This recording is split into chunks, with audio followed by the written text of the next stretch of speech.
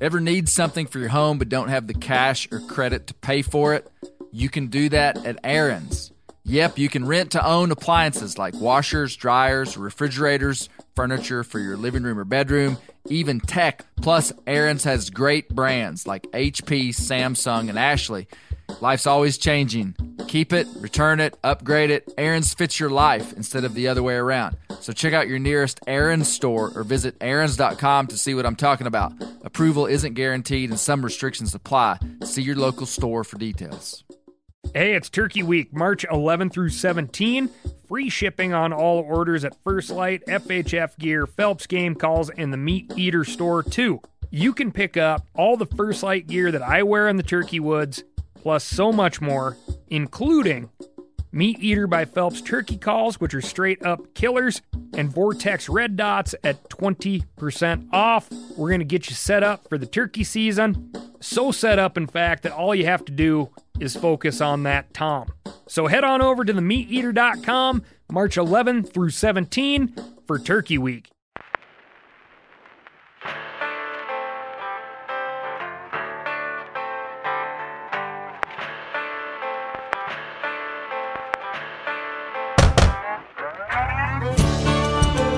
My name is Clay Newcomb, and this is a production of the Bear Grease podcast called The Bear Grease Render, where we render down, dive deeper, and look behind the scenes of the actual Bear Grease podcast.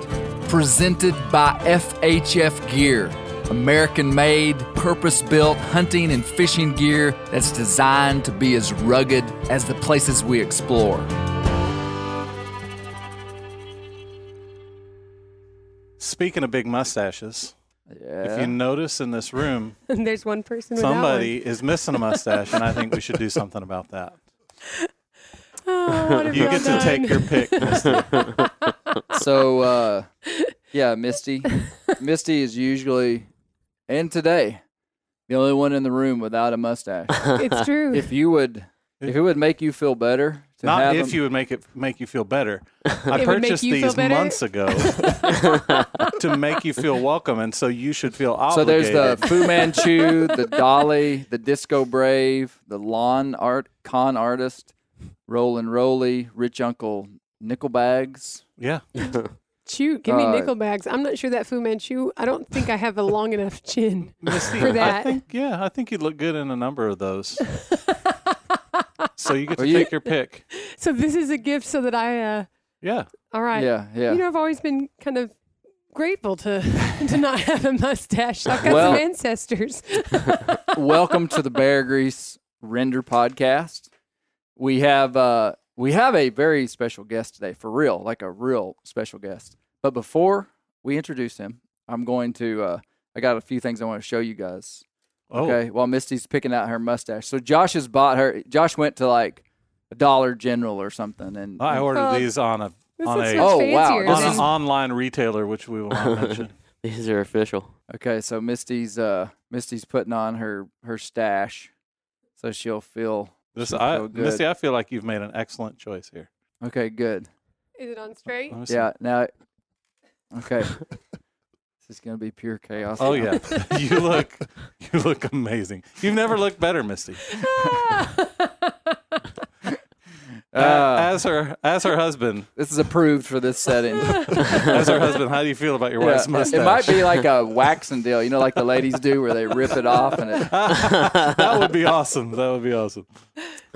So I've got a few things I'd like to share with you before I introduce our guest. Now, guest, you feel free to chime in at any time. If they hear your voice, they'll just wonder who you are. I was out on the phone today. Do you know much about arrowheads, Jeremy? Little Or bit, Stone little bit. points.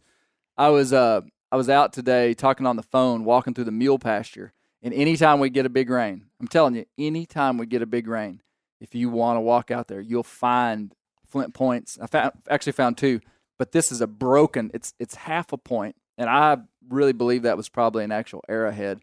Most of the points you find that are slightly bigger are atlatl or spear points.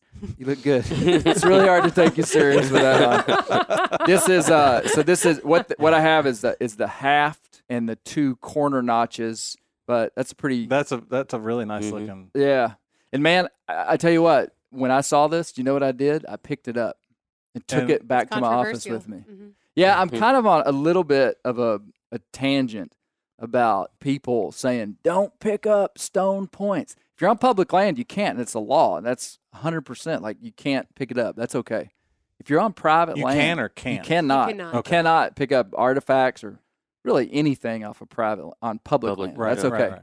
But I've had some kind of people say that you shouldn't pick up a stone point, and it just doesn't make any sense to me, because if this were the Folsom site, Right. and if archaeologists hear that I'm finding stone points in my front yard and they want to come to my house and do a full excavation, come on, man, we'll make coffee, we'll have you on the podcast. Like, if y'all want to do an archaeological dig in my front yard, you're welcome to. I don't think that's going to happen, because there's about 30,000 other places that are more likely for this to happen. Are you with me? I'm totally with you, and I don't see what would be the point of leaving? Well, no pun intended. What would be the point of leaving it there? Well, so the only point, and I agree with this, is that by taking something out of, they call it in situ, right, when it's found, a point or artifact found just like it lays. There's a lot of value inside of that for archaeologists. If you mess around with it, then a lot of the story is lost. But if that stone point is sitting on the surface and the next rain it's going to be in the creek. Exactly. What's the point of leaving it there? Right. And the legality of it. Now, if I was on somebody else's land and I didn't have express permission to take a stone point, I wouldn't. And every stone point I've ever found on someone else's land, I have gone and asked them if I could keep it. And that is the truth. But anyway, I have quite the collection up here, Jeremy, of stone points. Most of them came from my front yard down here. Do you feel like there's an inordinate number of stone points in that field there? I think there's a couple of factors right here that are important. There's a big year-round spring about 100 yards from right here where we sit. Yeah. There's also, it's the intersection of two creeks on a little low spot down here. Right. I think this valley had a fair bit of Native American camping activity. So just the fact that it's a valley probably means that it had maybe a little bit more than normal. But like the next valley over, I mean, there's nothing special about this one. Your neighbor found a pretty good-sized stone point. Did he show you that? Which one? Oh, yes, he did. Yeah, far away from here. Yep. Yeah. No, not far away from here. He found it at the place 2 miles away. Yeah, he didn't found it back in here.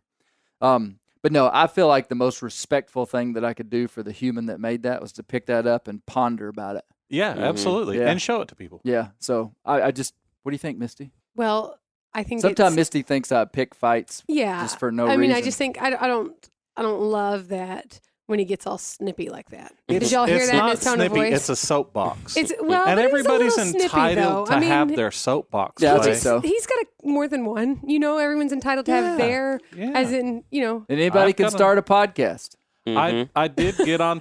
Get on to my daughter the other day about being opinionated. I had to eat my words. We'll move on. We'll move on past. And I just want to say I deeply respect the archaeological community, and I do not intend to disturb any kind of major sites. But I mean, like, I put up stone points, and people pick on me for picking it up, and I'm like, let me just say this too. Land. I think one of the cool Sorry, things. Jeremy. Our guest here has been thrust into. I think one of the cool debate. things that Clay does with those points, though, I will just say this: since our kids were little, he would like show them to him, and he would tell him, and the last guy that. You're laughing because of my mustache. It's going to be difficult. I'm also, it itches. But he said he would always hold up the points to him and be like, the last guy that held this was, sharpening this for his dinner, and he'd make a little story for him about. And I feel like that always gave our kids some appreciation for the people who came before, and I think that's a value. Yeah, it makes you feel like a part of the whole story when you do that. Because it's a bizarre human experience to not get your food from the killing of an animal with a stone point. For real. It's estimated that 108 billion humans have ever lived on planet Earth. Okay. Right now, there's about 7.7 something billion people on Earth. So there have been about 100 billion people that are no longer alive that have been on the Earth. We've only been experimenting with this whole agriculture thing for about 10,000 years. For real, it could be argued, but it would be a legitimate statement to say the people who live in modern times are absolutely experimenting with the way humans should live. most humans that have ever lived were killing their animals with stone points. Great question. Follow up. Is the experiment working? Oh, wow. You have to tune into Wild and Whole We'll for have to that. ask our guests later. Yeah. Okay, so I hold in my hand a beautiful watercolor painting. That's watercolor? I didn't know it was watercolor. Well, I don't know what it is. Do you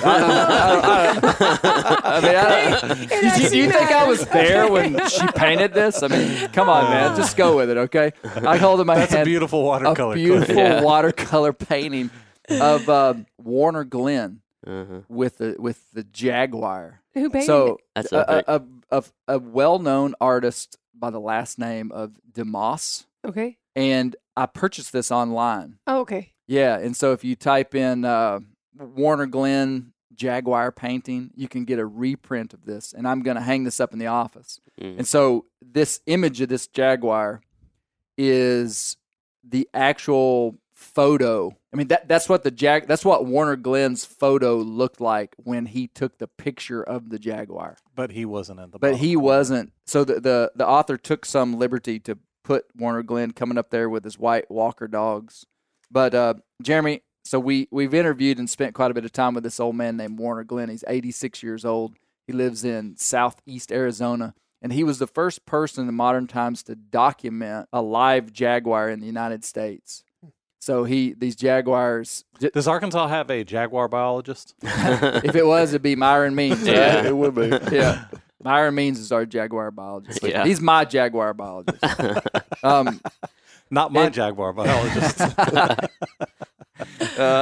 So Warner has the original painting of this hanging in his house, and it's huge. It is huge. I mean, it's like 6 foot by probably 5 foot, maybe bigger, maybe 8. It's huge. Wow. But we were right in this country back in early March when we went to Warner Glenn's. We made a film. And I'll go ahead and tell you, there's going to be a film come out about Warner Glenn from Meat Eater. No, I really don't. But it's going to be incredible. He's 86 years old, Jeremy, and still rides a mule 2,500 miles a year. Just a bad to the bone, dry ground lion hunter. Living legend. He really is a living legend, Warner Glenn. That being said, Kelly Glenn Kimbrough, his daughter, sent me an email yesterday, and Warner Glenn's oldest, best dog named Hook died, passed away. That's Hook was 12 years old, so we hunted with Hook. Yeah, he talked about him. Yeah. He did. Yeah. And Hook bayed a lion in a bluff on, in early April. He bayed a lion in a bluff, and the lion jumped off a big cliff, and Hook, he didn't jump, but Hook went down after the lion. The only dog in the pack, as I understood it, that went down. The rock around that area is just incredible. I mean, you could get in a bind in a hurry. And this lion went off, and Hook, 12 years old, went off with the lion and got down there and was baying the lion. Oh, wow. They ended up killing the lion. And then it took Hook 45 minutes of just scratching up the rock bluff to get back up. And then later, they had he was fine after that, but later he had some not complications for that, but they had to put him down. Wow. But anyway, old Hook. But I wanted to show y'all that. What a way to go! What did Warner Glenn say on the podcast? He said this might be his last. Well, he said this might be Hook's last year, and it might be mine. Is what he said. Yeah. Yeah. He said me and old Hook might go out at the same time. So I don't think that's going to happen though. I wanted to show y'all that. And then look at this. Colby made this for me. I've seen that before. Colby made this for me. So this is a what is that? Watercolor on leather? It is paint on buckskin. Leather. Colby had this made. So you guys remember the podcast I did about whitetail secrets? Mm-hmm. And I talked about this big deer that I've been hunting for several years that we believe is dead. And we named him Jody. And I didn't tell why we named him Jody. There's a song by David Allan Coe called Jody Like a Melody. In the song, I wish we could sing it. I wish we could sing it. We don't need to do it today, but we can sing that song. Yeah, we can. But it's Jody like a melody. Yeah, there's like, if you listen to the song with the thoughts of a white-tailed deer that just comes in and out of your life. Jody, like a melody you play inside my head. Feel the thought of you is more than I can stand. Yo, this is Late my at night, husband. I lie awake and wait for you to come on my Tacticam. And when you don't, you know I almost lose my mind. Jody, like a melody, you warm me. So we named this deer Jody. Yeah. So Colby had Came this in and out made like a for me. white buffalo, something of legend or myth. Yeah. All right, enough foolishness. We have a very distinguished guest with us today, Jeremy Wood from the Arkansas Game and Fish Commission. Woo. Welcome. Welcome, Jeremy. Glad to be I told you we were going to cut up a little bit before we got serious. It's all Hashtag good. Get in the AGFC. mood. Yeah. So Jeremy is the wild turkey biologist for the state of Arkansas, which is a big deal. So I just wanted to introduce him. Do we get to question him later? I've got and ask some him we're going questions, to everything grill about him. his This is higher the life? all our this is the most hated man in Arkansas. What did you do with our turkeys? He doesn't know he's walked into a trap. No. We all got great. I mean, I want to hear what you have to say. Before that, let me introduce all my guests. Okay. Misty Newcomb. Misty Mustache Newcomb. No, let's not do that. No. Great to have you, Misty. Good to be Hey, here. did y'all know that? Well, I don't know if I can say this or not. I'm going to be on the live podcast in the Live Meat Eater podcast. It's next week in Bozeman, Montana, and I'm going to have a special guest with me on the live podcast. I won't say who, but anyway, that's going to be a big deal. That was the worst foreshadowing ever. To Misty's left, Josh Lambridge, Spillmaker. Great to see you, Josh. And if that special guest can't go, I'd be happy to go with you. Okay. All right. Good to see you, Josh. Thanks. Good to be here. To your left, a guest who's been on here before, True. but it's been a while. It's been a while. Colby Moorhead. Good Thank to see you, man. Good to see you. The Bear Tech. It's good to be back. So Colby, for anybody who wouldn't know Colby from my world, Colby runs Bear Hunting Magazine. Facts. Don't talk to me about Bear Hunting Magazine. Talk to Colby. Yeah. I spend most of my life directing people to Colby. Yeah. Bear Hunting Magazine, for those who wouldn't know much about it, Bear Hunting Magazine's been in print for 22 years. Yes. Wow. Since 2000. Yeah, since 2000. The only print bear hunting magazine in the world. Facts. Yep, just the facts. Just take it or leave it. And the magazine, describe the magazine. What do we have in there? Well, it's just a beautiful collection of stories and information. That sounded kind of polished. No, it's just a collection of just people's stories. We take submissions. We have freelance writers, and they just there'll be tips and tactics and just stories, and you really never know what to expect except that it's going to be very well produced and laid out. And then we always try to tell the story visually as well, as just through the written word. So if you're someone that likes to just flip through a magazine, look at the pretty pictures, that's cool. If you want to dive in and just read it cover to cover, that's cool. If you're just into hounds and just want to read that content and look at everything else, it really is something that if you're interested in bear hunting or just like to know more about that, there's people that get it and never have intentions of bear hunting. Yeah. So it's just a good interface. Anybody? And I would say that as a subscriber, it is some fantastic tactile bathroom reading. Good. Well, I don't think we want to know what that means. You can put two and two together. So I always tell people, if you want to get into any kind of bear hunting, so Bear Hunting Magazine, we've always tried to give the full gamut of North American bear hunting, which is interesting because a lot of times a species will be so isolated to one region. Like if you're hunting elk, you're pretty much going to be talking about the Rocky Mountain West.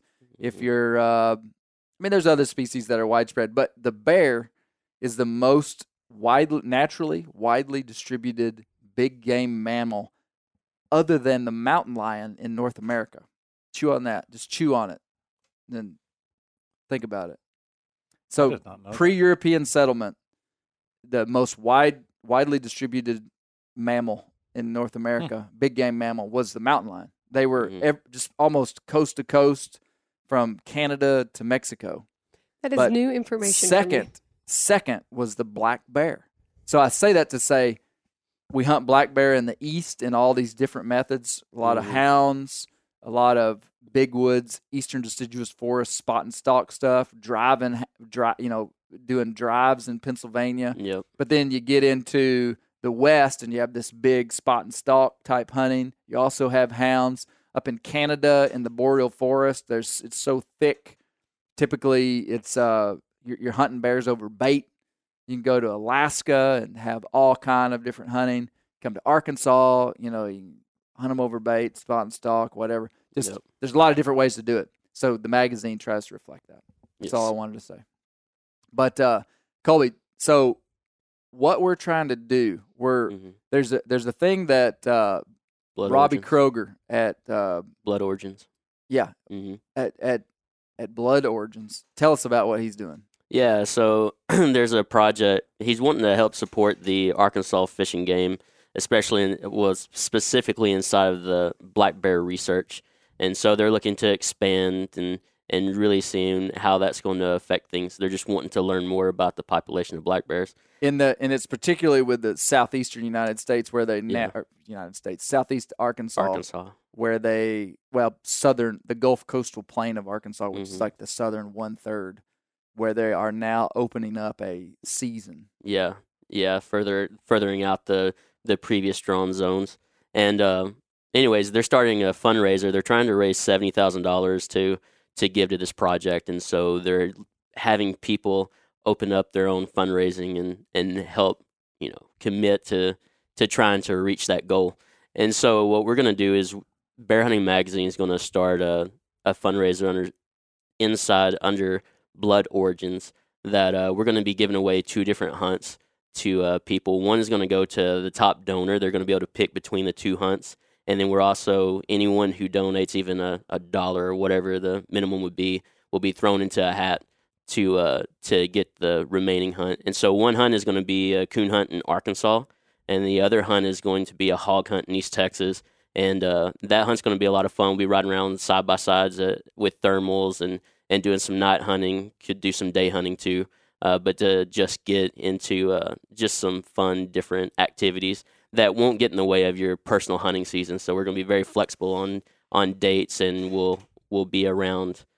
We're going to be really going around your schedule. Yeah. So are you going to tell who the coon hunt's with? The coon hunt is with Mr. Velvety Smooth Voice, Brent Reeves. Oh, yeah. That needed a drum roll. Yeah. And then and Waylon. Waylon. Yeah, and I'll be at that hunt, and so will the David McDaniels. He's East Texas Camo on Instagram.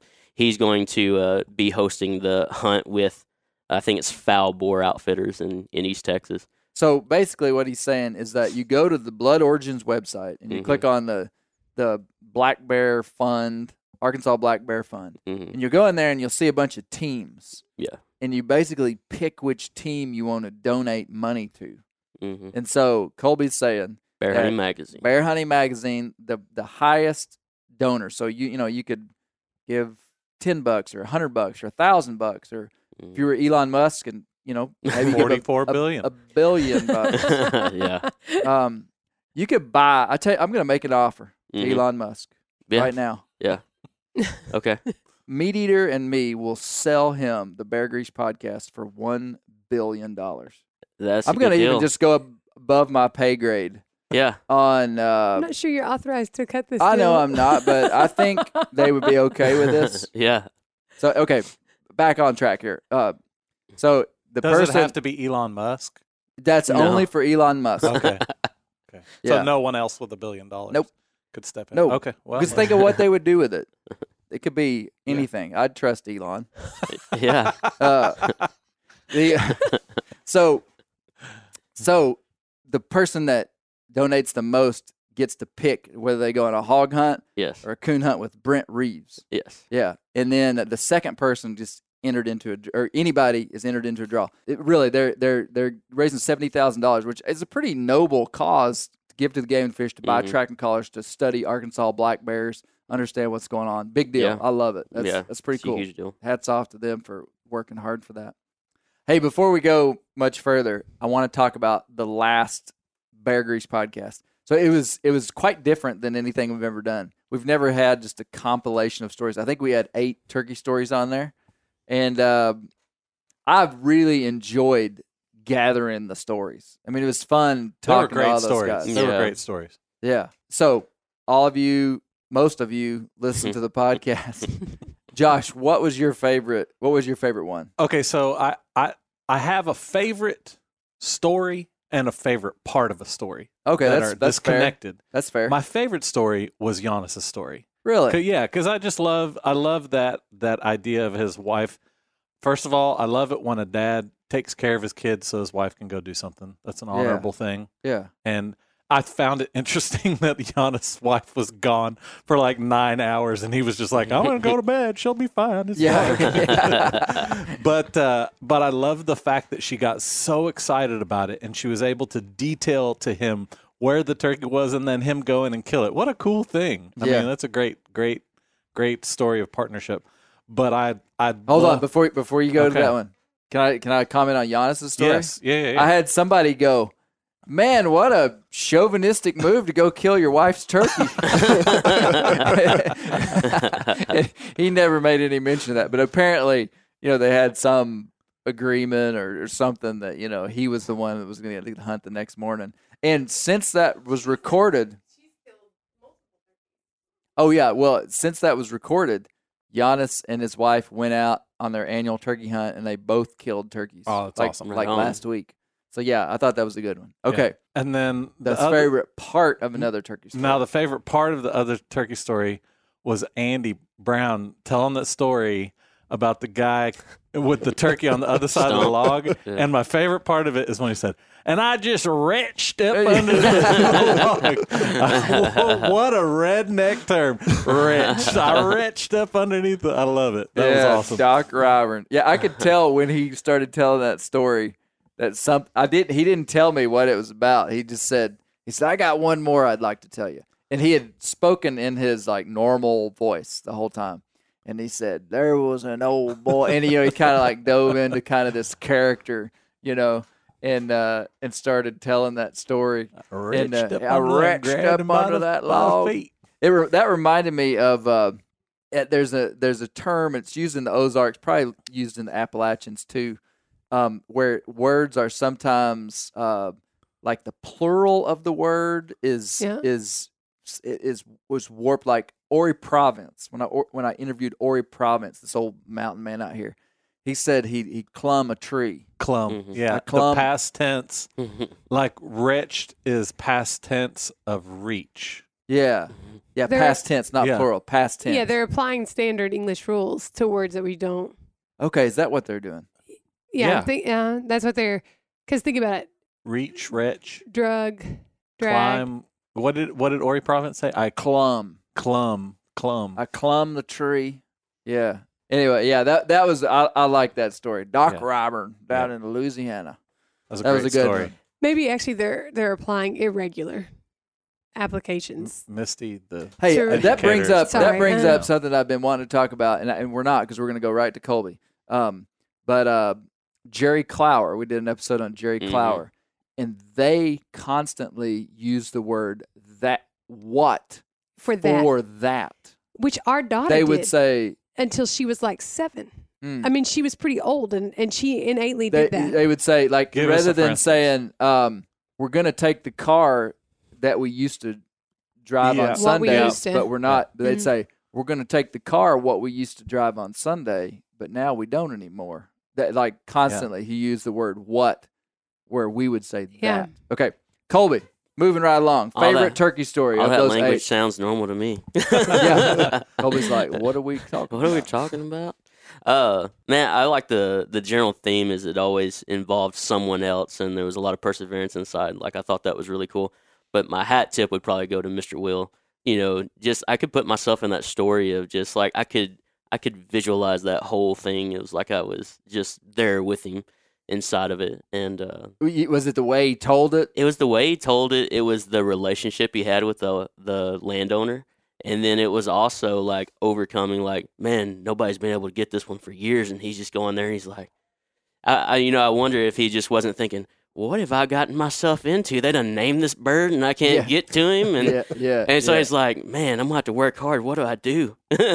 know? And then just overcoming an obstacle and just, I just like the whole kind of climatic way that he told that story. Good story. Yeah.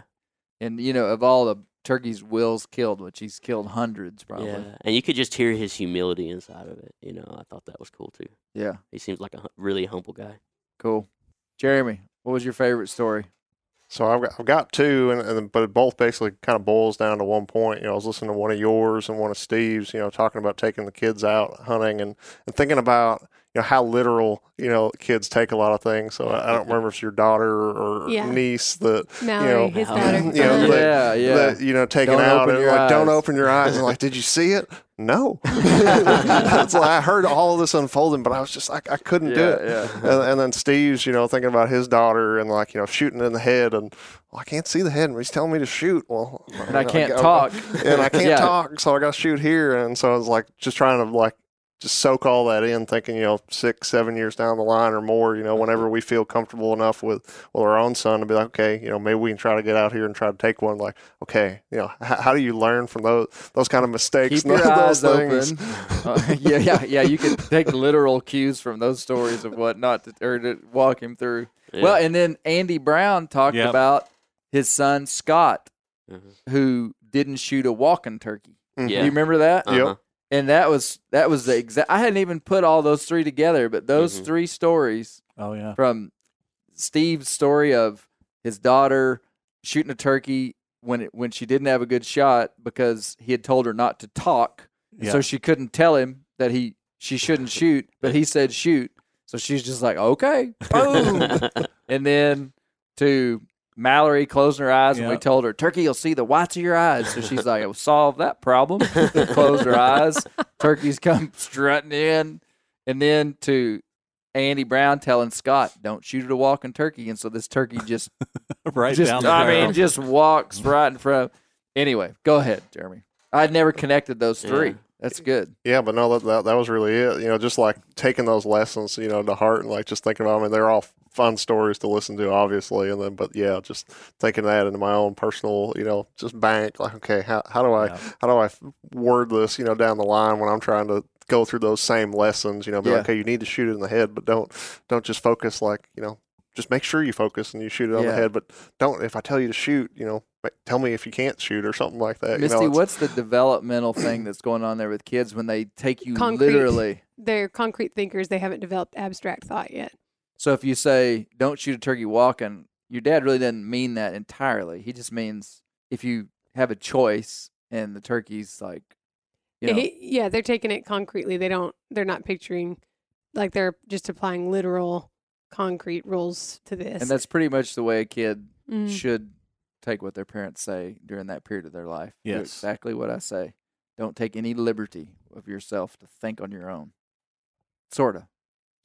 Okay. My favorite story, I think, and all of them had a lot of unique dynamics. It's hard, but I liked Mo's story. Oh yeah, and part of, so there's it's true. When I just petitioned these guys to tell me their favorite turkey story, in my mind, a turkey story was good because of some dynamic hunting component or something like really exciting that was said, but or exciting that happened, like a turkey did something really wild. It was interesting for me to hear all the reasons why, because I didn't try to coach him of like why something would be good or bad. And Giannis and Steve both said, hey, our stories are like, they kind of were like, I hope this is what you're looking for. And I was like, no, you get to decide what your favorite turkey hunting story is. And so it was interesting for Giannis because he's killed a lot of turkeys and had a lot of real exciting hunts. And he tells this one story about his wife, and then Steve has killed a lot of turkeys, had a lot of exciting turkey hunts. And he tells a story about his daughter. I thought Mo's was interesting. I liked that his dad woke him up. And this is when Mo was an adult. Mm-hmm. His dad woke him up and said, you might as well go. And that was a theme. I know from talking to Mo that was the theme of his dad always used to say, can't kill him when you're on the couch. Like that was just go. Just go. Yeah. And that's a good, if you want to be a successful hunter, you just got to go. Yeah. You can't wait for conditions to always be right. I like how usually his dad, they're not. His dad said, well, you thought you heard one. That's better than all the ones you didn't hear. Yeah. And it basically 2 mornings, exact same scenario. Very unlikely. I mean, killing a bird and pouring down rain off the roost, I mean, I would say is a highly unlikely scenario. 2 mornings in a row, same spot, same story. I mean, that would never line up. That would line up once in a lifetime for something like that to happen. I just thought it was pretty cool. One of my favorite quotes from one of the stories was Will Primos when he said, it may not have worked any other day, but it worked that day. Exactly. That was good. That was good.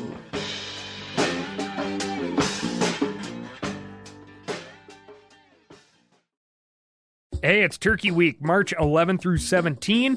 Free shipping on all orders at First Light, FHF Gear, Phelps Game Calls, and the Meat Eater Store, too. You can pick up all the First Light gear that I wear in the turkey woods, plus so much more, including Meat Eater by Phelps turkey calls, which are straight up killers, and Vortex red dots at 20% off. We're going to get you set up for the turkey season. So set up, in fact, that all you have to do is focus on that tom. So head on over to themeateater.com, March 11 through 17 for Turkey Week. All right, I hold in my right hand here the 2022 Arkansas Turkey Hunting Guidebook. And so we're going to talk here to Mr. Jeremy. We're going to see if you have this memorized. Yeah. Okay. Yeah, just open up to page 47. I once knew a guy. This is a true story. I once knew a guy, and I can't say his name. He's still alive. I mean, he's not even that old. And he once handed us a book, me and my dad, about ornithology. What? Ornithology. Birds, study of birds. Oh, okay. And he said, he just handed it to us. He was trying to show us that he knew a lot. And he said, pick out any page on there and ask me any question. And Dad, I was standing there. Dad just picks it up, opens it up, and says, all right, page 133, the speckled belly winged ptarmigan. And he read verbatim like what it said about that. Really? The guy just like a freak genius. And he said, I've memorized that book. Well, and he at least convinced us. Yeah, unless it was a magician. That's impressive. Unless he had it rigged where you opened it up and your finger went to the same spot. Long story. Okay, so Jeremy, back to Jeremy. Man, you're not from Arkansas. No. But tell me a little bit about your career in wildlife biology. Like, where have you been, and how did you get here? Okay, yeah. So transplant, not from Arkansas, from Massachusetts originally. Okay. Went to University of Maine for my undergraduate degree in wildlife ecology, and trying to figure out what I wanted to do in this world. I hadn't figured my place by the time I finished my undergraduate degree, so I jumped around the country. I lived in Wyoming, Louisiana, Florida, working with different state agencies, different federal agencies, universities, really trying to figure out my place in the world, and got into working with wild turkeys under Mike Chamberlain there at University of Georgia. Oh, wow. Early on, one of his grad students took a chance on me. I hadn't had any experience with game birds to that point, and I basically got hooked at that point with turkeys and did that position, jumped the next year, worked with another graduate student before I ended up getting my own graduate project under Mike back in 2014. So I did that for a few years, graduated with my master's from the University of Georgia, and then moved down to Florida, got with their turkey program. I was their assistant wild turkey program coordinator for about a year when this opportunity came up here in Arkansas, and I took a chance, and the agency took a chance on me. For sure, man. What year did you become the wild turkey biologist here? Here, late summer 2018. 2018. So it's my fourth turkey season here in Arkansas. Right on. And just out of curiosity, when you were in Massachusetts, what got you interested in wildlife? It was, honestly, I grew up fishing. My grandfather hunted his whole life. I shot a little bit when I was growing up with him, never got into hunting. And I went to undergraduate thinking, I'm going to go on the wildlife side of things. I like to fish too much. I'm not gonna do that, and go for a fisheries degree or anything like that. I'm gonna go for wildlife because fishing's what I love to do. I don't want to ruin that by going to work in wildlife. And next thing you know, I got into hunting outside of my undergraduate, early 20s. Once I graduated, I got into hunting, and it's been a love affair basically ever since. What was your thesis on with Mike? So with Mike, I looked at reproductive ecology of female wild turkeys. So looking at nesting, brood rear in relation to small scale prescribed fires during the nesting season. Obviously a lot that's of exactly concern. what I about that. wanted to Subject talk to matter you about. expert. So what'd you learn? That honestly, very few nests are actually lost to fire. There's at least in that system where I was at in Southwest Georgia. I mean, they were managing it more for quail. So they're talking about a lot of smaller burns, frequent fires, and so they're burning on a 2 to 3 year fire return interval, sometimes sooner, depending on the objectives and what they needed to do within that stand. But you're talking about acreages that may range from 50 acres to a couple hundred acres in size in a typical burn, and they may be doing 2-3 units a day if the conditions are right. We're working in longleaf pine savanna, so really open, kind of flat communities that you lit a match and you could get them to roll across that fairly quickly. But in general, most of the stands of those birds were targeting to nest. Were about a year or two post fire, and they were still a year or more out from having another burn rolled through there. So, we didn't lose a single nest in the study to fire. When were they burning? They were burning anywhere from January all the way up into June. Okay. Really? Yeah. Okay. Give us a rundown of the Arkansas turkey situation, because 2 podcasts ago, we talked with Mike Chamberlain, and we always hear how Arkansas is like the poster child for the southeast turkey decline. And so give us kind of a timeline of history of the Arkansas turkey population to the best of your knowledge, bringing it up till today. Mm-hmm. So, from my understanding, basically, if we go back about 100 years or so, early 1900s, populations in the state were, hitting their about lowest points. By 1930, 1940s, they were estimated to be only about 7,000 wild turkeys left in the state. Wow. The Game and Fish Commission was created in around 1915, and, late teens, early 20s, they're already starting to think about, what they needed to do with wild turkeys, started setting seasons, adjusting bag limits, though they're still incredibly liberal to what you see today. But they also started considering restocking with captive raised wild turkeys, game farm birds. And they put those out for many years and wasn't really successful at all. Those birds didn't have the natural instincts, to actually survive in the wild. They weren't used to predators, anything like that.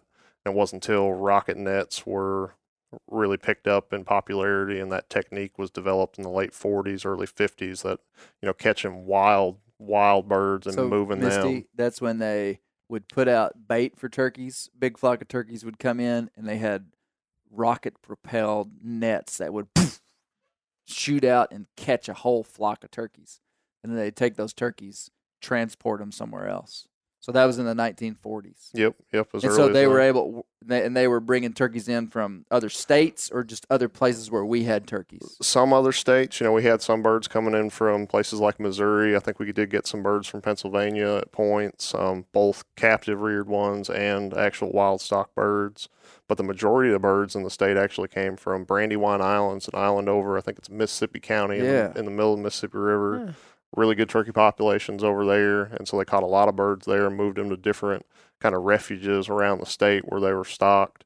Early on they let hunting still go and, realized that some of those situations wasn't working that well, so they got to the point where they started closing those areas for a period of years to allow those birds to naturally repopulate the area and expand. I think they were estimating that they'd expand somewhere 10 to 20 miles over several years and kind of fill those habitats at the time. And so most of that restocking was finished by the early to mid 90s, though there were still So for 50 years they were restocking turkeys. Yep. And the majority of those, they kind of focused in and around the national forest lands, the large public lands, because, early on the idea was that, wild turkeys were, they needed thick forest, not necessarily thick forest, but large expanses of forest, because those are the areas that turkeys were left. All these places that were harder to exploit. They hadn't really been harassed to the point that they were extirpated from the area like they were in a lot of other areas where there was more people and it was easier access. So, those early efforts focused there first and then built upon it. It wasn't until you started getting to the 70s and 80s, maybe the 90s, where they started looking at what they considered these more marginal habitats where you had this more of a combination, interspersion of kind of open land and forested habitats, and realized that that's actually more of an ideal turkey habitat, and that's when populations really exploded. The big forest, yeah. Yep. And so the Arkansas turkey populations by the late 70s and 80s just skyrocketed. Yeah, they started to jump. I mean, I think there were some periods, even back in the 70s and 80s that you saw these fluctuations where we had good numbers and then there were some bad years, following poor weather events, poor hatches. But in general, that trend was continuing to increase all through time. And we hit about the early 2000s, and that's when things peaked, the late 90s, early 2000s. We ended up, the highest harvest year we had was 2003. The state we harvested just under 20,000 turkeys that year. Okay. And then there was... We refer to that time period as the good old days. Yes, that's what I hear often. So 20,000 was our biggest number of birds taken. Yes, just under that. Now, that's always been an interesting number to me because, like, Missouri, they might kill 50,000 turkeys. Is that about right? Yeah, I mean, in recent years it's been a lot less, but I think at their peak, which was in and around that same time, they killed about 60,000 turkeys up there. That's a lot. And I know you can't, it's not comparing apples to apples to compare two states. I mean, they had a lot of ag land, or maybe more ag land than us. I don't know. What about Mississippi? What would have there been their peak harvest numbers? I can't remember exactly what their peaks were, but I think typically you see nowadays that they estimate somewhere in the 25 to 30,000 range. So it was probably somewhat higher. It was notably higher than Arkansas, though. Yeah. And I can't remember what those figures were exactly, but it was probably 35, 40,000, something along those lines. Would Oklahoma not have had more birds than us, even historically at our peak? Oklahoma gets difficult because you start moving into Rio Grande wild turkeys, and the majority of the state, basically your southeastern corner of the states where you have true easterns, and then they talk about this sort of hybrid zone between the two, but the majority of that kind of central and western portion of the state's Rio, so it starts getting a little different when it gets to that apples to oranges comparison to truly say what's going on. I honestly couldn't tell you what their harvests look like through time. Yeah. Well, it's interesting to me when we talk about the turkey situation here in Arkansas, because really it's 20 years isn't that long when you're looking at wildlife management and looking at like a broad scale of animal populations going up and down. And humans, including myself and Josh, are pretty finicky when it comes to turkey numbers. I mean, you can go from a 3-year period and people might think, oh man, there's no turkeys anymore. And, 3 years before they were wearing them out, Right. But so I can be clear on this. What you're describing is an enormous amount of effort to get 20,000 turkeys, which was still lower than what the surrounding states had. At our peak, we were still smaller. Yeah. And did the other states put forth the effort that we did? It's hard as far as restocking them. Yeah. So I mean, did they have rocket nets? Yep. All these are. So this was happening across the country during this entire period. North to south, Louisiana to Wisconsin, east, to Maine and Florida. All those states were experiencing these same declines. In the early 1900s, and then through the middle 1900s, really started ramping up that. Those efforts in restocking. I think Mississippi was one of those states that was fairly early in there where they considered things to be successful and kind of complete. We were right there probably within a few years of what they would have assumed. And so you can't really, like me comparing Arkansas to Missouri, it's really not fair. Yeah. I mean, Missouri might be bigger. I don't know. It just has different habitats. So that's not really relevant, but I just kind of was trying to get like a bigger picture of, because that was my understanding, is that Missouri's always killed a bunch more than us. Mississippi's always killed a bunch more than us. What's interesting is, a lot of people look at those bordering states, but I very rarely hear folks look south of the border. They don't talk about Louisiana often. And, that's one of the things that I've tried to do since I got here was kind of take a look at that landscape context. What are we looking at here in Arkansas? Because, people talk about that 20,000 birds, and, there's some interesting things, in regards to what our regulations were like at that time to where we're at now that make it even harder to compare harvest to now to back then. But when you just look at the landscape context, most of Arkansas, or a larger proportion of Arkansas, looks a lot like Louisiana. And, they typically harvest, about 3,000 to 5,000 birds or so on average. Their estimates, between their, game check and then their estimates, on hunter surveys, they're estimating right in that ballpark. So we're just a little bit above that. And then you move into Missouri, and obviously they're killing a ton of different birds. But Arkansas is this unique mix of these different regional it's landscapes all coming together. Lowlands. Yep. I mean, essentially. Yeah, I mean, you got the Ozarks on the kind of the northern quarter of the state. You move in down south below the river valley. That's a whole unique area. Then you get into the Ouachita Mountains. Below that, you got that large portion of the states, the Gulf Coastal Plain, primarily pine, managed timber. And then you move over in the, entire eastern, about quarter to third of the states, this really developed agricultural land, bottomland, in and around all these major river corridors. So, really the only remaining habitat out there is these bottomland tracts along the White, the Cache River, the Mississippi River, Crowley's Ridge, that formation. But outside of that, it's essentially non-habitat. So, that really restricts the amount of available habitat for wild turkeys in the state. The eastern third of the state, at least, is pretty limited turkey habitat. I mean, what he's saying is just along the rivers and stuff. There's places for them. Okay, I want to ask you about three things. I want to talk about burning big national forests and specifically the timing of it. I want to talk to you about bag limits, and I want to talk to you about just kind of like your personal opinion of what's going on, because I think there's a lot. So I'm declaring that so all y'all can help me stay on track. Okay.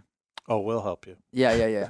Okay, so, man, I understand, anybody that's paying attention to wild turkey management has heard this statement and can grab onto it pretty easily, is that burning helps turkeys more than it helps them. Yeah, maybe a fire would burn up a nest. It's possible. But turkeys can have another nest in the same spring. I'm just giving you the simple version. But what happens when you burn is that's one spring, and then the habitat is improved so much the next however many years that anything you lost during that one spring is gained so much more in previous years. Because, Misty Newcomb, everybody where I grew up, this week I heard it from a guy. He said, man, we used to have turkeys in the national forest, but we started burning all the timber in April. Burning up a turkey nest. That actually sounds like his accent too. I didn't even want to get into it with him. But that was that guy. And then I heard another guy who I deeply respect, who has a wildlife biology degree, who gave a little rant the other day, and he said, "I know all the benefits of burns.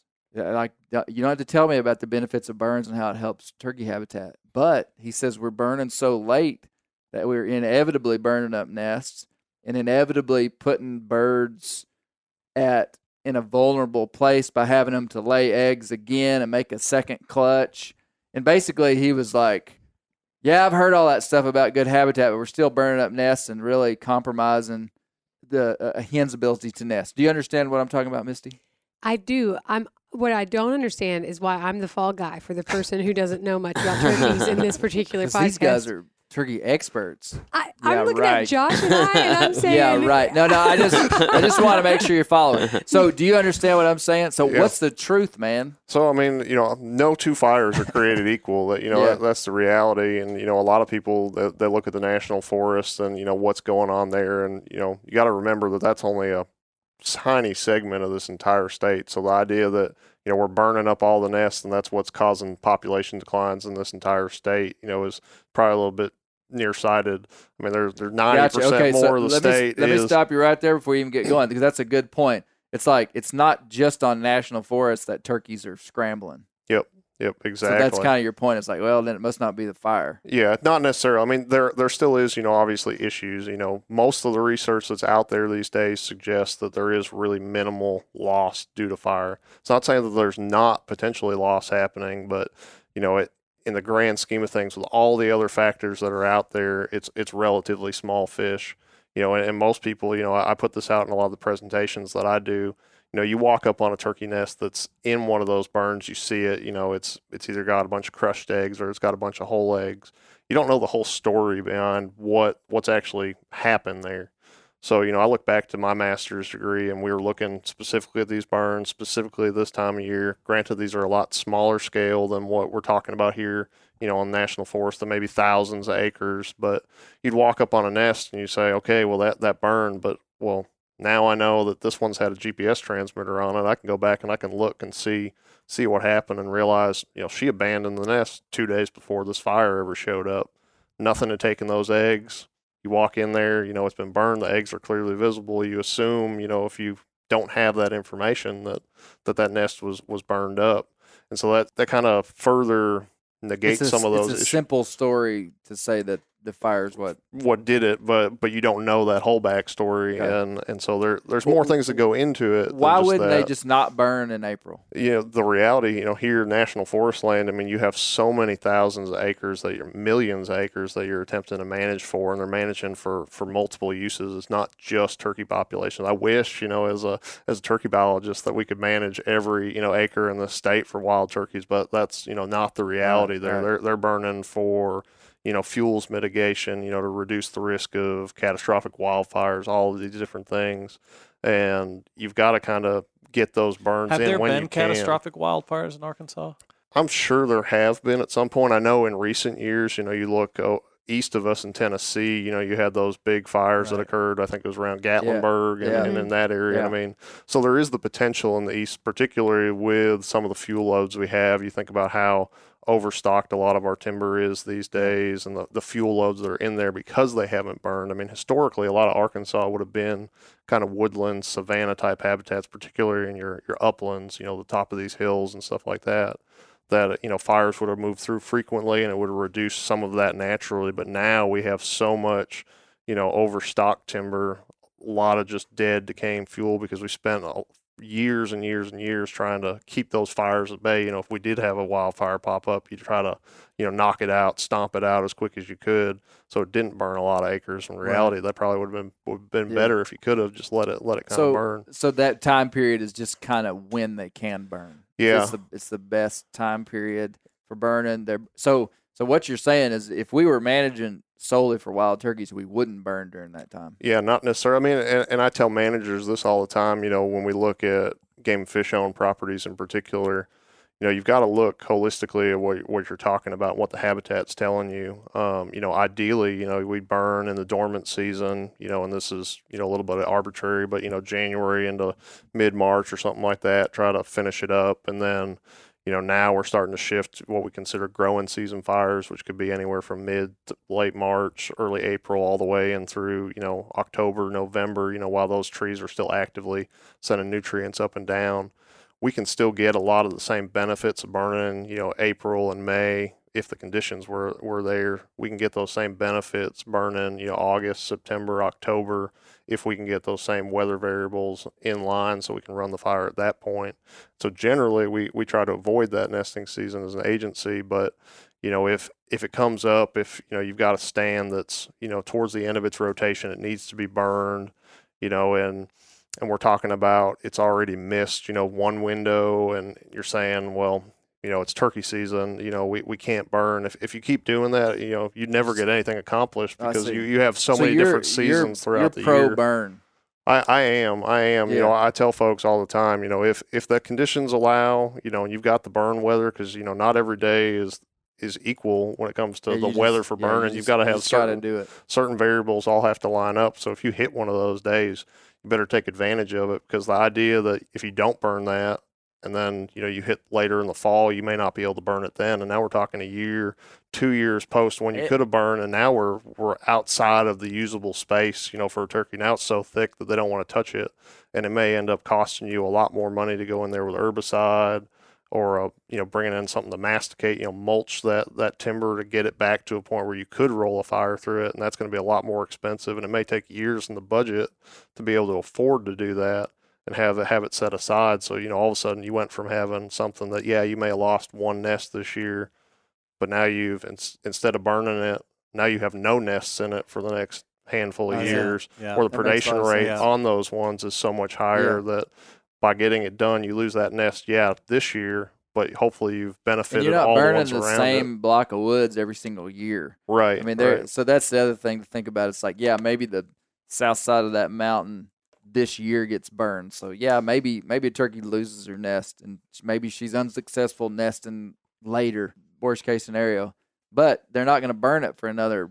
How many years? What's the cycle on some of those? Depending here, it could be 2 to 3 years down in a lot of, particularly like the Gulf Coastal Plain and maybe in some of the Washitas and the pine blue stem. You get up here in the Ozarks, you're probably talking 3, 4, 5 years. You can spread out a little bit further. 4 years of greatly improved habitat for them to have great potential nesting with no fires at all. Right. So, okay. And since I'm the fall guy for people who are unaware, I have a fire extinguisher here if you need it. All right. So, I guess how long does it take for a turkey to settle into a place? Like, is 4 years enough time for a turkey to say, "Oh, I like that. I'm gonna lay." Yeah. That is how. What is? It's almost immediate. I mean, those Really? birds. I mean, if they typically their home range isn't probably going to get changed all that much if a fire. They're just going to move out. They'll move out, but honestly, they move right back in. I mean, a lot of the research that Mike and a lot of other folks have done in the Southeast in recent years, I mean, those birds are moving back in there. I think it's something like 50% of the birds that we've had marked move back into a burned area within 48 hours. Oh, wow. And by the end of a week, it's like 90%. I'm surprised you didn't know that. Yeah. Do other states, and I know we can't compare, it's not apples to apples. I'm just curious. Mainly because I'd like to figure out the turkey situation because it is the end of April. Really stressful to Misty. It is. It's the end of April, and we don't have a turkey in the Newcombs. Misty wakes up all during turkey season and is like, "Are you going to go kill a turkey today?" And I usually say no, and it really bothers her. It does. Is that why I'm having to provide your family with rainbow trout? It's true. It's true. In lieu of turkeys. It's true. It's true. Do other states seeing a decline like we are? For sure. And are they burning? Yes. I mean, a lot of those states. By the end of this, Misty's going to have it all figured out, and she's going to tell us like something that Mike Chamberlain and Jeremy never thought of. She's going to be like, "Well, why don't you just?" We don't even know what that X is. Yeah. Didn't you listen to the podcast with Mike Chamberlain? You didn't, did you? That was 2 podcasts ago, wasn't it? You weren't on the render. Yeah. Yeah. So we talked all about the southeast decline of turkeys. Isaac, take that out. Okay. That's great. Burns, got it. Yeah, so that's good. Number 2, Bag limits. Bag limits. Is it just a social issue that we don't just say one turkey? By social, you mean like political? I mean, is it like because it seems people like will rebel? Yes, people will revolt. I think there's a lot of people that look at bag limits like they're the end all be all. Like if we do this, here in Arkansas, we've got a relatively conservative bag limit already. We have, it's a 2 turkey bag limit in the state. You've got other states in the Southeast that have made some changes recently, but a lot of them have had 3, 4, even 5. Yeah, turkey Alabama, bag you limits. kill 5 turkeys. Yeah, Wow. until recently. I think just in I think just this year they moved from 5 down to 4. But it's still, relatively high number. And, when you start getting up 3, 4, 5 birds in your bag limit, you can have potentially a disproportionate amount of your harvest come from those folks that are harvesting much more than 2. But, here in Arkansas, we've had, 2 bird bag limits for many years, even 3, going back into the 70s, 80s, 90s, early 90s, around there in portions of the state, particularly like along the Mississippi River, some areas in the Washitas. And, the reality is, that was all occurring while populations were rebounding, being actively stocked. So we had a higher bag limit earlier when there were a lot less turkey hunters on the landscape, but when those turkeys were, just basically becoming kind of whole, coming back around.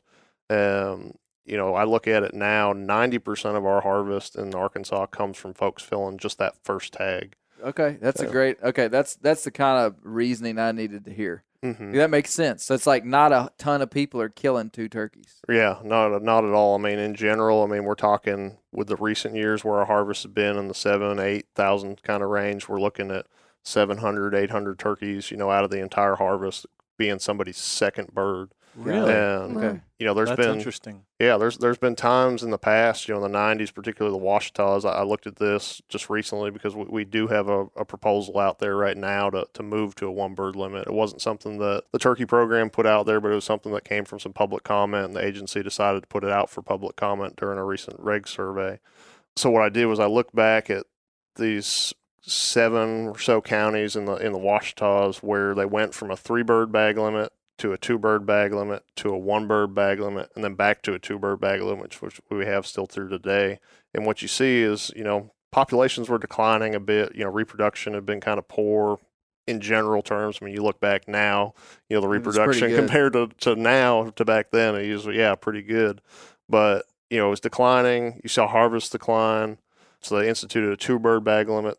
Population continued to decline, or the harvest continued to decline, but you moved to a 1-bird bag limit, and there really wasn't any difference between those 2-bird limit years and that 1-bird limit year, because again, there's not that many more birds getting shot because somebody's killing a second one, and in most cases you're probably just seeing other people fill that tag. If you were restricted to one, you didn't get to go, but you took your son out, you took your wife out. Yeah, okay, man, that's a great analogy. Now, I can see if you had a 5-bird bag limit and guys really had some, their spots dialed in and had the time and were really good turkey hunters, like you could really hurt something. But with a 2-bird, I see how that the possibilities are less for hurt. And man, I like that. I don't know, I put on that survey that I would be fine with a 1-bird bag limit. Like it just wouldn't be a problem. Mm-hmm. Just thinking, we got to sacrifice some for the resource. But I'm one of those guys that, to be honest with you, it's been a long time since I've killed 2 turkeys in Arkansas. And so, maybe to me that's not a big deal. But yeah, you think about the opportunity that's lost at that point. You go from 2 to 1. Yep.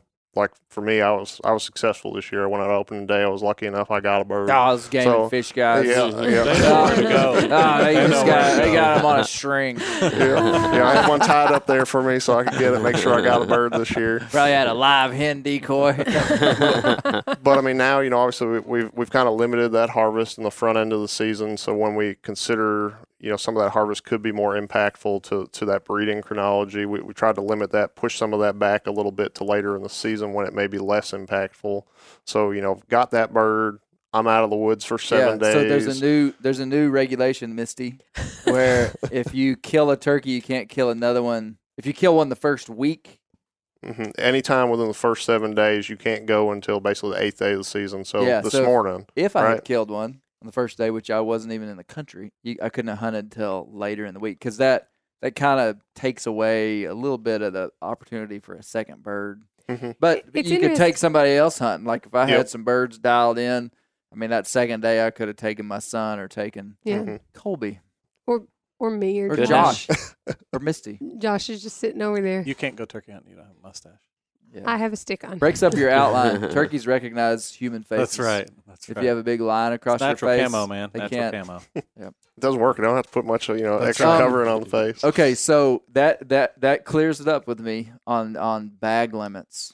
It's like the whole thing is sort of like all the problems in life right now. We assume the simplest, you want to make it a really simple, it's because of this. But in reality, everything's a lot more complex. Well, it's a like Chamberlain said, like everybody said, it's death by 1,000 cuts. And like I always go back to, can't trust a ground nesting bird because they're going to create problems for you. There's just so many reasons why ground nesting birds have trouble, but also can do really great. But okay, let me ask you this, and this is like, why are our turkeys declining? Like, okay, off the record, I'm gonna turn this off. Okay, wink, wink. Why? What is happening? We already know everything that like everybody said. It's just like death by 1,000 cuts. It's can be bag limits. It can be predation. It's the forest regime. I don't know why is. But what's the real reason? Yeah, what are you hiding from us, Jeremy? I wish it was as easy as just pulling something out of the bag of tricks and saying, yeah, this is it. That smoking gun, that silver bullet that would fix everything. I think there's a lot of stuff that's going into what's gone on here in the state in Arkansas. Coming in from that outside perspective, not being from here, I'm thankful that I didn't experience turkey populations in the early 2000s. I was alive, but I wasn't hunting turkeys at that point. I wasn't hunting turkeys in the South in particular. So, I started hunting turkeys in my mid-20s, 23, 24, somewhere in that ballpark. And I've never had a bad turkey hunt. And I've never had a bad turkey season since I started hunting. I hunt mostly public land, but I never had that experience. I hear from most folks that I used to go out to this spot and I'd hear 12 birds gobbling on the ridge. I've never had that. I mean, I've had some spots where I've heard 3, 4, 5, something like that, but that's still all in these recent years. And, I kill some, I don't kill some in other chances, but I've heard birds gobbling. It's a great experience. But, some of it you're dealing with that expectation that, you've got folks that started turkey hunting right there when things were perfect. Those populations were at their highest point, but it may not have been, sustainable. That may not have been the reality. And particularly what I look at here in the state is, thinking about the number of turkey hunters that were on the landscape. You think about, if you were around, you were hunting in the 80s, maybe even the early 90s, a lot of folks that I talked to, they could count on one hand the number of other turkey hunters they even knew, they were hunting in the area that they hunted. And, you get into the late 90s, you were talking with Will in the previous podcast and thinking about the truth and, all of that kind of blowing up and people just eating all that information kind of an up. Explosion of turkey hunting knowledge and people wanting to become turkey hunters. Yeah, it's kind of like what they talk about in the waterfowl world, like this duck dynasty bump, in hunter numbers. And I think we saw that at that time when things were peaking. And then, when you look back in time, I think Mike brought this up where, it was kind of right there under our fingers, but we didn't really recognize what was happening at the time because a couple bad years in a row wasn't that big of a deal in the grand scheme of things at that time. But now, 20 years later, we can look back and see how long that actually, continued to occur and reproduction kept declining. And, here in the state, you saw the agency look at how good populations were doing, look at the interest. They started adding more days to the season. So you went from, the mid 80s through the early 2000s, you were looking, I think we had about 23, 24 day long season, about what we're at now with the youth hunt. And all of a sudden you started going up into 30, 35 days, 39 days by 2003, 2004. And that's an incredible amount of pressure to put on that population in a short period of time. So there's a lot of birds, but there's a lot more turkey hunters coming into the fold at that time. So people were really being successful. But I think what we did was we overshot, at that period of time. It's not likely that, I think we look out there and we say, okay, harvest is estimated at roughly 10% of your population. And so you extrapolate out from that number what you anticipate your population was. And we would have said, okay, we were nearly 200,000 turkeys back around that time. But if we were over harvesting them at that period of time, it's unlikely that we were ever truly that high of a population. We had a better population than we do now, but it's hard to go back and look at that and then compare it to now and say, okay, did we drop 60 to 65%? Like a lot of people say when you're just looking at those harvest numbers, because you're looking at the harvest number and that's one static number, but you're not looking at all the things that go into that. So you're not looking at those season length fluctuations. You're not looking at bag limits like Arkansas and Mississippi are the only two states out there that restrict jake harvest. Prior to 2000, nearly 40% of our harvest was made up of jakes here in the state. Wow. It's incredible numbers. And then you get from 2000 to 2010, we restricted that to one jake for every hunter. That dropped that percentage from 40 down to about 25%. And then in 2011, we instituted the no jake rule, so only youth hunters had that exception. They could kill one jake.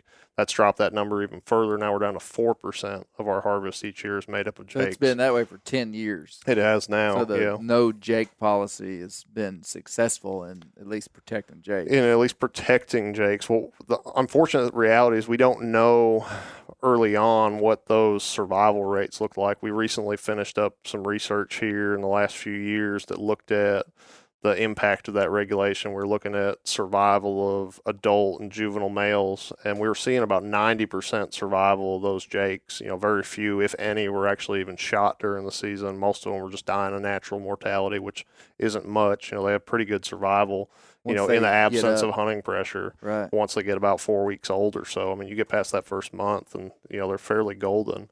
But what we're seeing now is that, our 2-year-olds and stuff, we're hammering them about 30% survival once they hit year 2. So now that we took the pressure off the jakes, it's all going to the 2-year-olds. The 2-year-olds, and then you start getting the 3-4+ year old birds, and you jump back up about 50%. And you think about it, those birds they've been through the game a time or two. At that point, they're the smarter ones out there. They they don't just come running into your calling like a 2-year-old would do. They're hard gobbling. The hunts that you get really, really excited about, and because they just come in, they act the way most people think the birds should. Right. But what we don't know is back prior, back when we could kill 2 of those birds, what those survival rates look like. Did we, instead of 90% survival of Jake, did we see 60-70% survival of Jake? But what about those 2-year-olds? Did that then increase that 2-year-old survival? Because somebody shot a Jake and they couldn't kill another one today, so the longbeard that may have been in there with them, survived another day or maybe the season.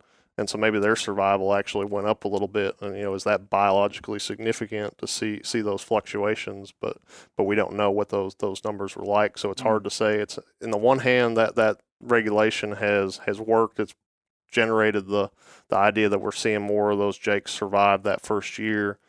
But we don't know, how it truly compares to what our earlier regulations were like and whether or not that's a problem or not. So do you think that are we ever going to get our turkeys back? I mean, so if this is part of a cycle, and also part of it is just there's not as many places for turkeys to be, but that doesn't fully make sense for like if you just took national forest, we have the same amount of national forest, and there's some interior sections of national forest that probably aren't really affected by the encroachment of civilization. I'm kind of thinking about this idea that habitat is being lost, but in a lot of places habitat necessarily wouldn't be lost. It's not being lost, outright. There's still forested landscape, but the condition of that forested landscape is different than potentially it has been in years past. And it's not as desirable from a turkey standpoint. We were talking about overstock timber. I mean, just driving up, I was driving the pig trail, on my way up here, and you're driving through the national forest through there, and there's some spots here or there that look a little more woodland type condition. You can see a little bit of understory, but most of the area you're driving through there, whether it's pine, hardwood, you're looking at a lot of leaf litter, a lot of pine straw, very little understory vegetation. So, a turkey can still nest in there, but it's not quality nesting habitat. It's still going to be a little more vulnerable to predators. It's easier for them to see her potentially, but then on top of that, there's not really good brooder in habitat. There's not that low growing, lush green vegetation that's just low enough off the ground that it can hide a poult. The hen can see over it, and there's lots of insects. There's not a lot of that out there, and you see that across a lot of the forest. And we had that 20 years ago. I'm guessing, that's me not being here in the state, but I think 20, 30, 40 years ago, you saw different management, in some of those areas. I look nowadays at how a lot of agencies operate, and we've seen a lot of reductions in field staff and things like that, where, even particular here, you look at a lot of our national forest lands, we've got a lot of conglomerates of ranger districts, in areas that used to have 3 separate ranger districts with 3 separate staff that all had, responsibilities for a much smaller acreage. Now you've got all of those in one single district with about a third of the staff that they once had, but now they're responsible for 3 times the acreage that they used to be.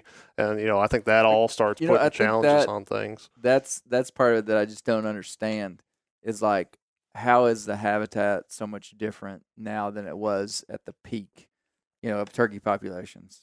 I think you answered it, is that there's just 1,000 different things. I mean, the forests are 20 years older. Mm-hmm.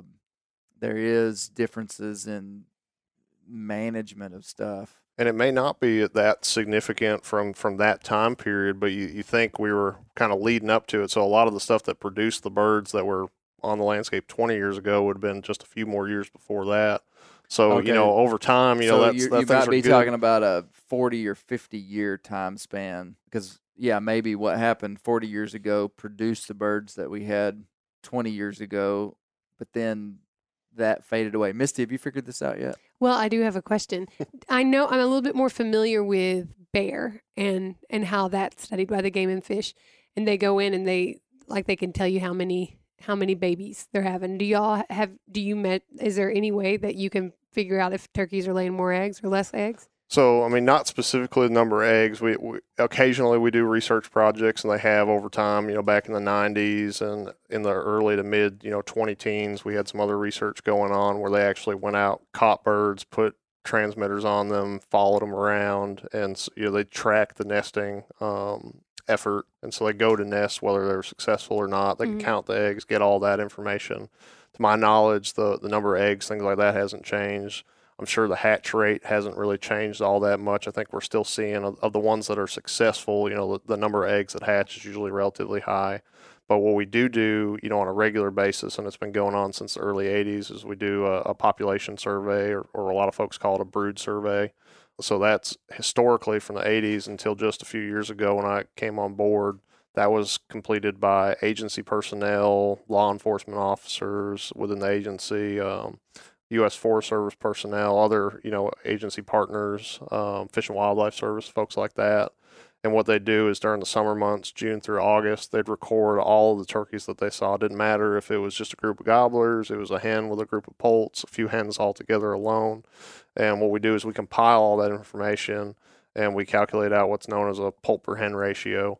And so we look at the number of poults that are observed versus the number of adult females that are observed, and we get that ratio, and you're able to look at the reproductive rate. So basically, it's just people's observations. So turkeys are pretty hard to gauge in terms of study like that. You probably would have known that if you listened to Mike Chamberlain.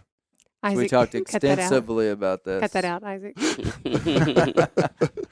No, it's can you imagine if the Game and Fish did a turkey poult trip like they do with the bears? You remember the pictures of everybody holding the little bears? Yeah. What if we did? We were with Little Jeremy. chicks. See Jeremy smiling, just this big cheeky grin, holding a little turkey egg, little photos. That's probably what y'all should do. Yeah. I think it would help.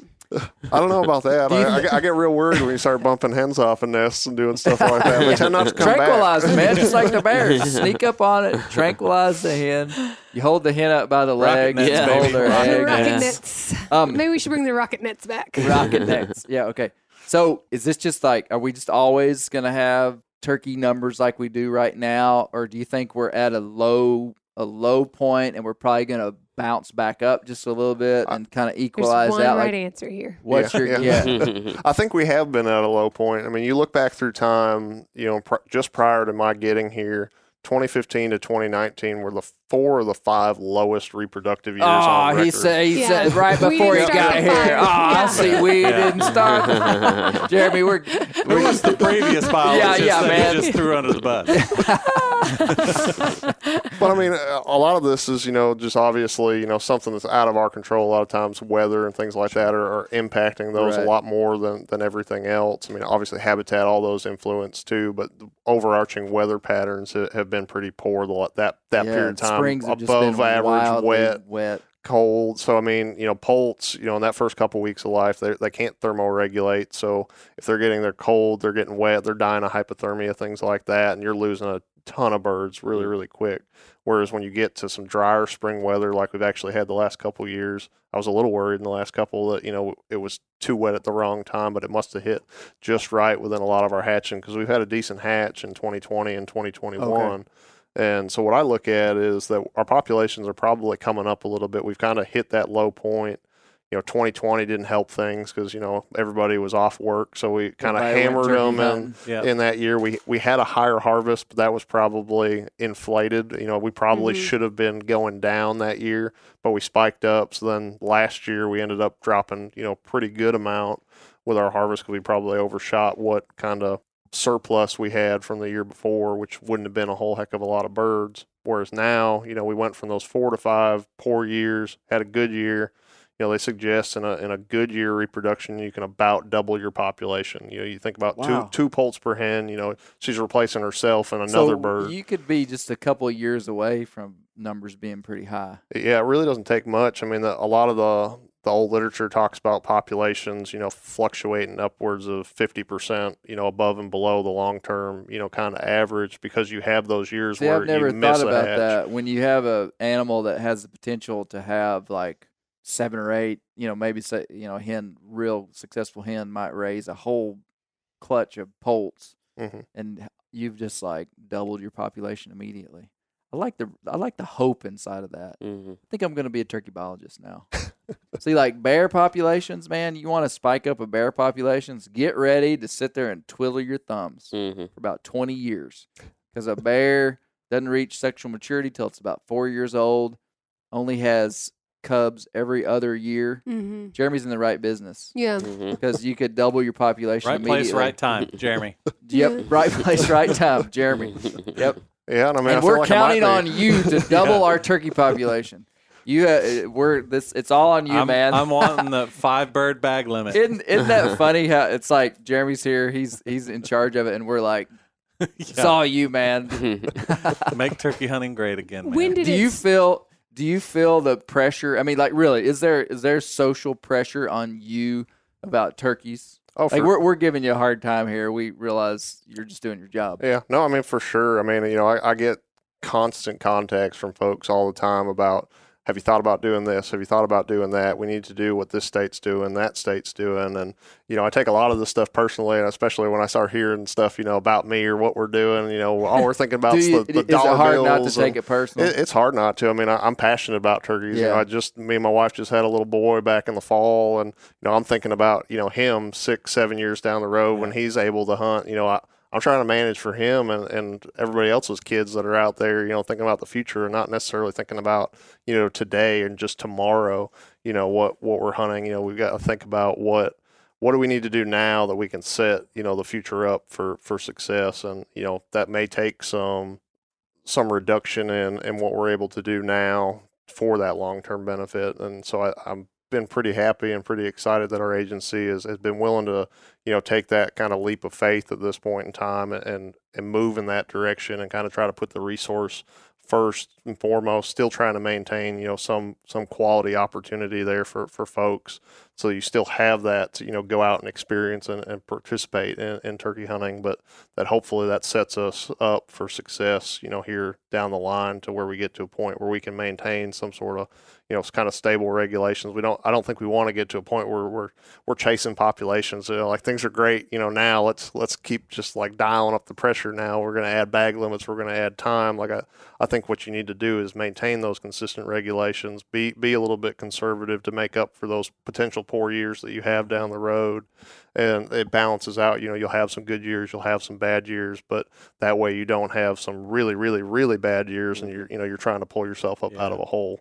So what would you say the major, like, one or two things that you guys are doing right now that is going to help us get a handle on it? So from the regulatory standpoint, you know, obviously, you know, that's one of the major things that we can control. So, you know, pushing the season back to where we did right in and around April 19th, and that's going to vary based on calendar creep because we put it as the third Monday in April. Okay. To limit some of that early pressure, because, you know, you set it up on a Saturday, everybody can go. Yeah. You end up having a lot more issues, safety issues, hunter interference issues, you know, it's greater conflict. So we keep it on a Monday to try to spread some of that pressure out throughout the week, so it's not all just a free-for-all on the opening day, because then a lot of folks just aren't happy with that. And we've had a lot of, you know, complaints over the years when they did that and moving it back to Monday. But by pushing us back to that kind of April 19th time frame, we're allowing more of those hens to be bred. Most of the information I had to work with some of our research projects with those population surveys, we could actually, you know, we take age estimates on the poult so we can backdate how old we anticipate those. And I usually go pretty conservative. You know, if somebody says they're 2 weeks old, okay, I'm saying they're 14 days. You know, at that point, I go back from that 14 days. That's when they hatched. I can go back 26, 28 days. I usually go 28, just go on the far side of things when they're hatching to say, okay, this is when they first started incubating that nest, and then go back even further to when they started laying that about 14 days before that. So that's what we're talking about in that April 19th time frame, is that's the peak nest initiation or egg laying time period in the state. So there's a bunch of So most of the breeding's being done in March? Some of the breeding's being done in March. Most of it's probably ramping up right there in the middle of April. You know, typically some of the old research, and this is looking at captive birds, but basically suggests that, you know, those birds are getting bred and going to lay start that laying process probably within 48 to 72 hours of when they were bred.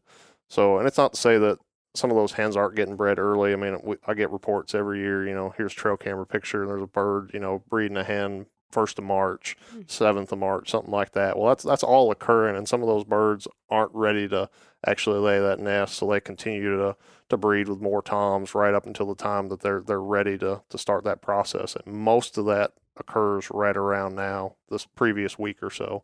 And so, where we had seasons timed about the 10th or so of April, that fell right within probably that peak breeding period in the state. So that's when most of those toms didn't have to gobble as much. They're sitting up there on the limb. They might gobble a few times, but a lot of those hens are right there roosted around them because they're going to come down, they're going to breed with them early, and then they're going to move off and potentially start that laying sequence pretty shortly thereafter. And so that obviously reduces, a lot of the satisfaction with hunting. Gobbling's going down, you're not hearing as much. This week, this first week here of the season wasn't the best, but some of that's been influenced probably more by weather. Spring green up this year was actually probably a little bit delayed from what it has been. Sure. So we may actually be hitting more of that kind of lull period right now, and some of that may really start to ramp up here in the latter 2/3 of the season over the next few days. What if you had a message for people about turkey hunting, what would you say? Like, just in terms of you being a part of the agency, like, what would you ask of people? I would ask folks to have some patience. I mean, obviously, we didn't get to the point that we're at right now overnight, and we're not going to change that overnight. Wait a minute, I thought you were going to double the turkey population. Didn't you say that? Didn't he say that? In 2 weeks. That's I what thought I he said in understood. 1 year he could double the turkey population. I wish it worked that way. I wish it was that easy. But my I'm gonna hope quote is, you yeah. saying that. My hope is that over time here that we can hit some of those good springs. Like, we've had 2 pretty good hatches. If we get another really good hatch this year, I mean, you think about it, you might have doubled your population 2 years ago, but you're at a real low point. So then last year, if we about doubled it again, now we're even better and we're really starting to see it. Well, now if we get a 3rd year back to back, now we really see it, in these future years, because you're going to have a lot more young birds running around, and then maybe potentially your gobbling activity is going to increase. But the likelihood is we'll have a poor year. There's no guarantee that we're going to get that back to back because we just don't know what that weather's going to do. So I would just say to have patience, take some time, maybe kind of recalibrate those expectations. Don't look back to the early 2000s and say, okay, we killed 20,000 birds. We need to kill 20,000 again, because it's unlikely that we're ever going to see our harvest numbers get that high again because of the new regulations that we have in place. Everything that's changed from back then to now, it's not going to allow those numbers to quite get to that point. I look back to when we had a later season just a handful of years ago, 2012 to 16 time period. We killed about 10 to 11,000 or so birds in the state. We were one of the states at that time we actually saw we had declined a whole bunch, and then we started coming up. We actually made this increase during those years, which is kind of out of the norm for a lot of the other states. Most people were either just kind of staying steady or still declining. And we saw this nice spike. We don't know if that was the regulations. We know we had good reproduction on the front end of that, 2012 and 13, but we didn't kind of follow through for it the remaining years. So we don't know, would we have just continued to go down? Would we have leveled out? Anything about that, which is unfortunate. And the hope will be that, we can keep the regulations we have in place now for some time to watch those trends and actually get trend data. Because, going back the last 30, 40 years, we've made so many regulation changes as an agency, and it's actually, a lot of folks look at, what has the agency done? And they've actually done a lot compared to a lot of other agencies. We've made so many regs changes, but it makes it impossible to, determine any sort of trend data because of all those different kind of interwoven regs changes that, each one has its own different impact on what that harvest is going to be. So it makes trying to compare from one year to the next, almost impossible. So hopefully we can kind of maintain some and see it out. And then if we do need to make a change, we make one change at a time and say, okay, how is this impacted? And maybe study that and see, okay, we went to this, we didn't see any change. Okay, maybe we can return that and we move one of these other factors. Yeah. And hopefully in time we'll get to a point where we can actually say, how many turkey hunters do we have in the state? I don't know how many we have. And, some of our estimates. I was going to ask, we don't have any idea how many? We don't. We have some estimates based on some kind of deer and turkey hunter opinion surveys that were done in 14, 16, and 18 that say, okay, maybe about 40% of our license holders hunt turkeys. Well, depending on which number you use and the exact, license holders, that could be anywhere from 70 to 100 and something thousand turkey hunters in the state. So, when I look at a year where we have, say we have 70,000, last year we killed 7,000 turkeys. Well, okay, that says, maybe you had about 10% success. But, when I look at some of my counterparts, talk to like Georgia, they estimate they've got 50 to 60,000 turkey hunters. They're a much larger state than us. They've got more birds than us. I'd be kind of hard pressed to expect we have more turkey hunters here in Arkansas than there. Yeah. So, say we have half as much, say we have 35, 40,000 turkey hunters. Well, now all of a sudden your success rate's 20%.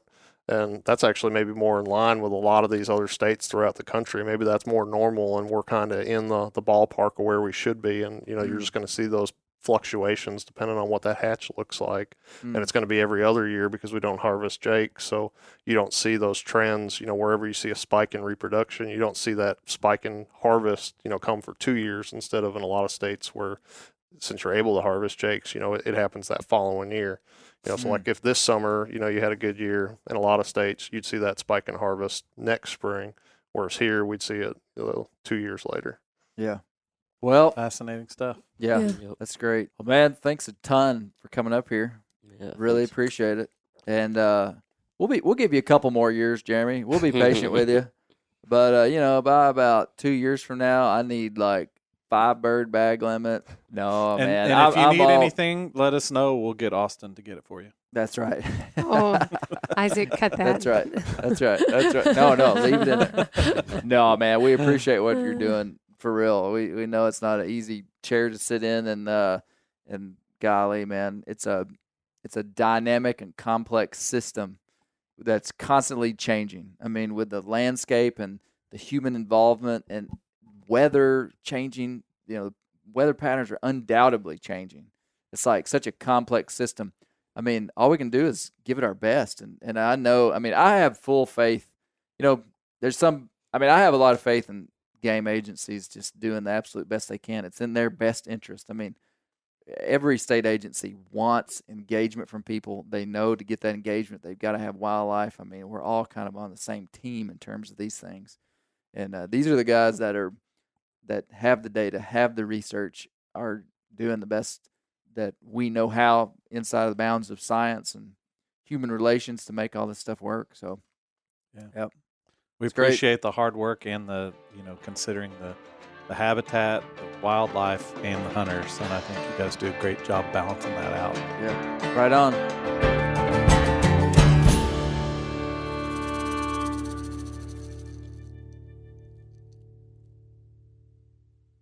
Hey, it's Turkey Week, March 11 through 17.